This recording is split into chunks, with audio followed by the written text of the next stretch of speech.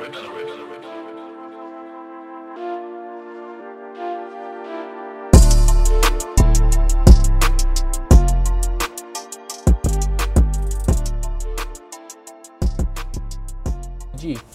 Topic Generator, a podcast where two men enter in hopes to make sense out of a conversation in under 20 minutes. We are your casters, Rob and Sev. How you doing, bro? Good, man. Good. Once again, thank you, Eric B, for the track. All of our fans that are listening to us in Europe, Russia, all over the place. If you want to reach out to us, you can send us an email at rtgpodcast1@gmail.com. And as always, we get our podcast topics from a Pyrex bowl, shaken, not stirred. Let's see what we got tonight. Purple cap. Purple cap. Two are fighting. Right? Let's see who the winner is. What was a decision you made that at the time seemed bad, but now in hindsight was actually good? Again, what was a decision you made that at the time seemed bad, but now in hindsight was actually good? Jeez. I have one. And, you know, I've kind of mentioned in the past, like, financially we've worked hard, you know, struggled, had jobs, lost jobs, got fired, you know, you could name it. And almost 6 years ago to date, I took on a job that I was completely not prepared for. But it was like one of those movies, like you bullshit your resume, you turn it in, they call you for that dream job. And again, this position was held by people that have been working in my industry like for 20 years. To like, you were like a senior portfolio manager. Essentially, someone gave you like a bunch of real estate and you did everything. You were like the decision maker. So I went from being someone's like assistant to doing that. But in my defense, I went from like being someone's assistant to like being like Steve Jobs' assistant to like getting the role of like junior executive or something like that. Cool. So, and ultimately I saw the money and I'm like, nice. I'm going to take the money. Yeah, of course. That's so honest. That's very good. Straight up, I'm like, fuck man. This. Like, what? I'm going to stick around. Yeah. And me, my parents, my sister, we were looking for a house to buy. And we kept looking. And I'd been working at my job, and it was been really stressful. Long nights, staying really behind on time, and constantly just being at the office. And then we found this dream house. And, you know, for whoever has bought a house in Los Angeles or anywhere in the United States, it takes some time. Like, you have to get pre-qualified, qualified. You have to provide all these bank statements and, like, show that you have proof of funds. Then you get approved, and then, you know, you got to make your offers. And then you go through the whole hurdles. It's like, it's not as easy. People in other states probably have it a lot more less challenging to purchase a house. Los Angeles is very cutthroat. I mean, if you're in like Nevada, there's like 20 of the same house or 100 of the same house. Whereas in over here, if you do find a house and you actually like it, it's like there's a waiting list of like 20 people that are all trying to bid you out for money. But magically, I don't know how it happened. Our real estate agent, Monica, big shout out to you. You kind of got us our house. And I think my mom literally said like, Monica, whatever you do, just get us the house. And I was in the middle of like, oh my God, every day I'm going to get fired. Jeez, and the loan is it is stressful. And the loan is under my name. Because I was the one that was making the most money. Nice, yeah. And so that you can only, like a certain person can get approved. My sister didn't have a job. My dad didn't have a job. My mom was making like $10 an hour. Yeah. So everything was on my shoulders. And I'm like, wow, we finally found the house. Everything's going my way. I just got to keep this job. So Tell me it wasn't like during the 2008 time. No, it wasn't. It was 5 years ago. Cool. So it's like 2015, 2016. Yeah. We're fortunate we bought the house. And then probably like a month or two later, I got fired. So at that moment, I was thinking about like, wow, all of our life savings just went into this house. Jeez. Like all the down payment. Like usually they ask for like a 20% down payment. We couldn't do 20%. We did like 12 or something. So we gave all that money, and then we're like, oh my God, like lost everything. Like, because I really felt like everything was under my shoulders because, again, I'm the one that was most educated, understood everything that was going on, and still didn't understand what was going on. Yeah. I still don't know what happened, but it worked out. So we got the house, and then I lost my job, and like every single day I'm like, wow, we're going to lose this house next month. We're going to lose this house next month. We're going to lose this house next month. And at the time, I was thinking, like, we made the worst decision ever. Like, we lost everything. We should have just stayed renting houses and stuff like that. Fast forward 5 years later now, our property value has increased tremendously. But and we were able to manage ups and downs, really bad times and good times. But it was the best idea to buy a house. Now, it's different when I view that being in real estate, other people in other states can buy houses, sell them, whatever. You don't really, there isn't usually a huge growth market for other states. There is growth, but nothing compared to like LA, where we bought our house like for $500K, where now it's worth $800,000. Yeah. But the problem is, even if you do sell that house, the houses are worth $800,000. So you can't really go anywhere. Yeah. And being someone that I've managed a lot of real estate, but it's really different when it's yours, because everything that goes wrong, we're like, shit, I can't call a landlord. Shit, I can't call someone I don't have extra money if I need to fix this toilet. Expenses are really, sometimes when I've managed people, things like, oh, money's just going to come in, and they have reserves and monies, but I didn't.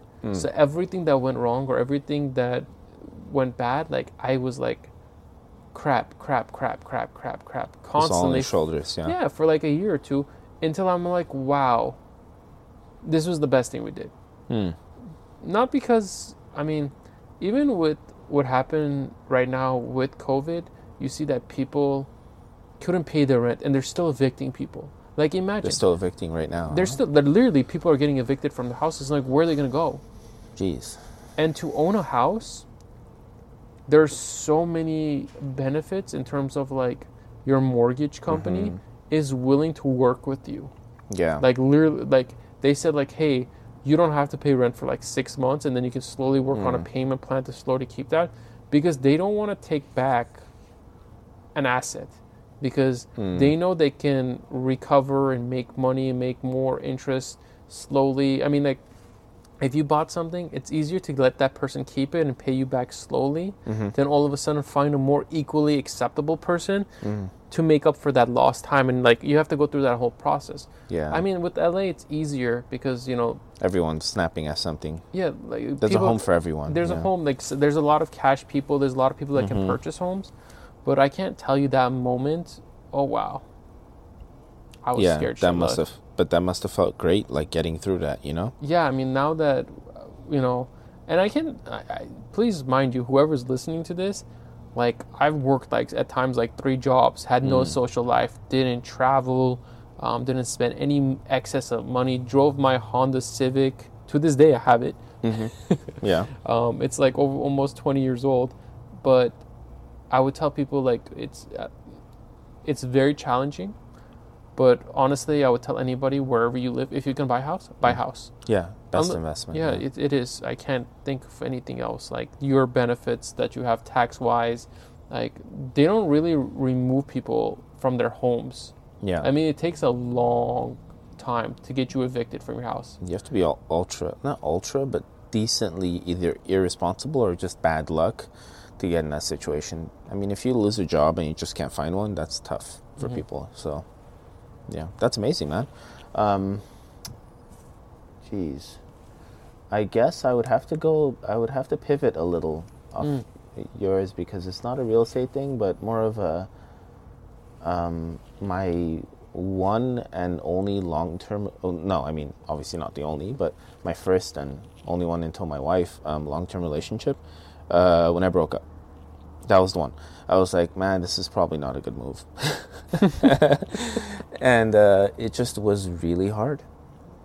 It was tough. It was hard for me, and it was really tough, and I thought it was a very bad decision. And as time went by, not long periods, but as the short period of time of basically grieving in a sense went by, I kind of felt like I might have made the wrong decision, and a lot of other things in life kind of like spiraled too. So it led to not a good situation life-wise for me.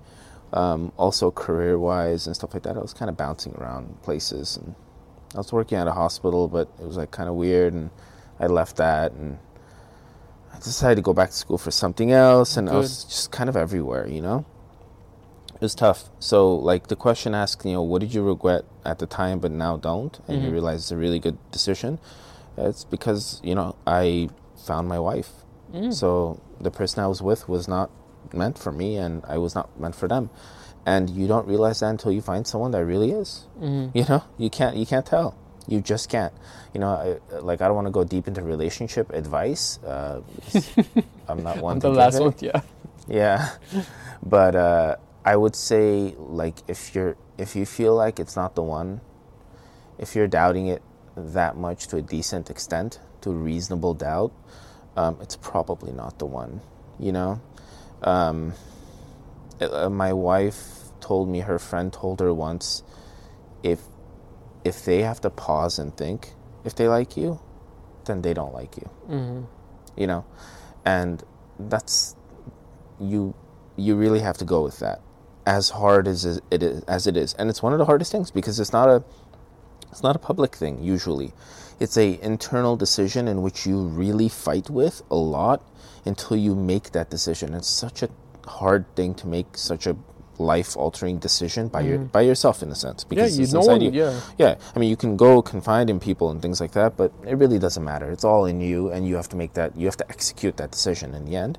And I feel like, be brave. You know, whoever's listening is kind of in that weird place, is in a volatile relationship, or a relationship that isn't loving, or whatever it is, whatever reason you have, which is pretty much just because it's how you feel, then, you know, I can guarantee you, as someone that has went through a situation that thought there was no one for me, or whatever, I can guarantee you that there is someone for everyone. And if you fight through the storm, you'll get through it, you know? And, yeah, that was tough. It was hard, but totally got through it, and I'm ultra happy now, because I found the person I care about. Yeah. And it's very, like, you just kind of like a weight off your shoulders, because you feel like everyone's different, you know, but I feel like I found my best friend, and you pretty much have, like, it's not only luck. Luck favors the prepared, as they say, and I was prepared because I wasn't in a relationship I didn't want to be, and I wasn't in a relationship that wasn't good for me, and not good for them, by the way, because they went ahead and totally got on with their life and are in a great situation, I imagine, too. So it's a win-win for everyone. I think that's kind of like the best things too, is like, I actually was in a similar situation we were talking about before I met my significant other, that I was very fortunate that they ended the relationship. You know, they saw it was not going anywhere, and we had invested a lot of times. It wasn't easy. You know, I was struggling a lot, grad school, work, and they also had their challenges as well too. So I'm really, in some ways, at the moment I was devastated, but looking back on it several years later, I'm very grateful for that person. And I would really tell people that, like, you know, once you end it, you know, like, just say goodbye. Yeah. Just say, don't try to see no friends. That's not gonna happen. If you see each other, be respectful and stuff like that. And at the same time, if there's any younger guys or girls listening, I would be like, look, you're both learning, you're growing, and you're going to constantly change as a person and develop. I feel like I wasn't mature enough and ready enough as a person in all aspects until I met my significant. That's why it works so well. And some people, they get it earlier. Yeah. Some people, they, you know, meet at like 18 and they're like the person who they are, like they have everything set. They are that person. Or they grow with the person, and it works. And it works. And I'm grateful for everybody that I've dated, who's a girlfriend. I would really, and sometimes maybe I was bad, or maybe I was good to them, or maybe I just didn't know how to be that significant other, that boyfriend, that person that dated. And it's just really, you know, no one gives you a playbook because No everyone's different, right? So different. I can say like I love you when that person would be going up and down and crazy. I've told someone I love them, and they started crying, getting angry with me. Oh wow. And they're Yeah. like, "Why are you getting angry?" It's like, "No, you don't love me. You can't love me." I'm like, "How do you?" I'm like, I mean, it's very difficult, and I just think that you just have to be real. Like what you said, like if they have to think about it, Yeah. I feel like more people are in relationships that are like strategic. Mm-hmm. Like it's sort of like if you're like a celebrity, right? If you have to date like this famous person, Mm-hmm. it's gonna boost your credit. Or even sometimes when I see those YouTube videos that says like we're breaking up, you know, they make a YouTube That video. is so strange. Have you seen them? I haven't. That is. You just ugh. like go on the trending YouTube videos, like it just says trending, and said like we decided to break up. Oh my god! Like if that, I don't know, man. Like if I had to break up publicly like that, I mean, just editing a YouTube video with all, geez, like I was destroyed when I broke up. You know, like it was something that like it took a part of me, and like I had to change who I was as a person and really grow. And like it was like basically when Stella got her groove back all over again. You know, I didn't date for 2 years. Like Yeah. prior to my significant other, I tried to go on dates, but I just couldn't. Like I couldn't date. Like I didn't date was for not like 3. ready. Yeah, I didn't date for 3 years. Yeah. I think it was like 3 years, and then after that, it was like really pretty much half-assed dating, you know, until I found the person I cared about. So yeah, I would say that. For me, it was that. It was basically like, at the time, I felt like, this is a bad decision, Rob, don't do this, man, come on, like, you know, it's okay, you know, so what, this is like, you make your excuses. But now, I'm like, dude, oh my God, thank God I did that, for everyone involved. Yeah, and I think sometimes people, they'll probably never thank you, but low-key, they'll always be grateful that that happened to them. Yeah. And whether it's a relationship or sometimes, like, the thing too is, I think you just have, I think you hit it, right? You said, like, you have to be brave. You said brave or not Yeah. be scared. You have to be brave, you have Yeah. to just, like, you know, be strong. It's okay, it really is, and you're gonna get better, 100%. I guarantee you, time is going to heal and alter so many parts of you that you're not going to remember that person you were, and most probably in such a beneficial way. I agree with you because a lot of the insecurities and stuff like that I had in my previous relationships, I've all been kind of like wiped away. Like I don't have those. Yeah. Well, that's a sign of like a healthy relationship. Yeah, I mean, like it just I've been around a lot of relationships. I've done a lot of my fair share of online dating. And just note, I met my significant other from OkCupid. Shout out to OkCupid, OKC. So cute. So cute. So there is online hope dating, but like the one thing I was honest about it is like I was straightforward with my girl that like, hey, I want to get married. I want to have a family, or not even a family, just us being a family if it's children and stuff like that. I was just very honest and direct of who I am. This is what I am, because I feel like a lot of people come prepared. Like this is my resume, but this is not who I am. Like when you hire me, I'm not gonna do any of this shit. I don't know Excel really. I don't. Just saying I did. Just well, I can YouTube it and I'll figure it out. I can sum everything. Yeah. It's really challenging, and whoever is out there that's really going through something, like, unless you're, everything works out, you know. I mean, we could be living in a simulation, you know. So God, like, I just finished watching the first Matrix. I'll go on for hours with that, but to add on a little bit, and not too much, I think I've been like dabbling with this, ironically with my significant other, about this topic and this conversation about like advice, you know, giving advice to people, and how it's almost irrelevant. Like the advice you give to a person could be so good, but they just won't receive it.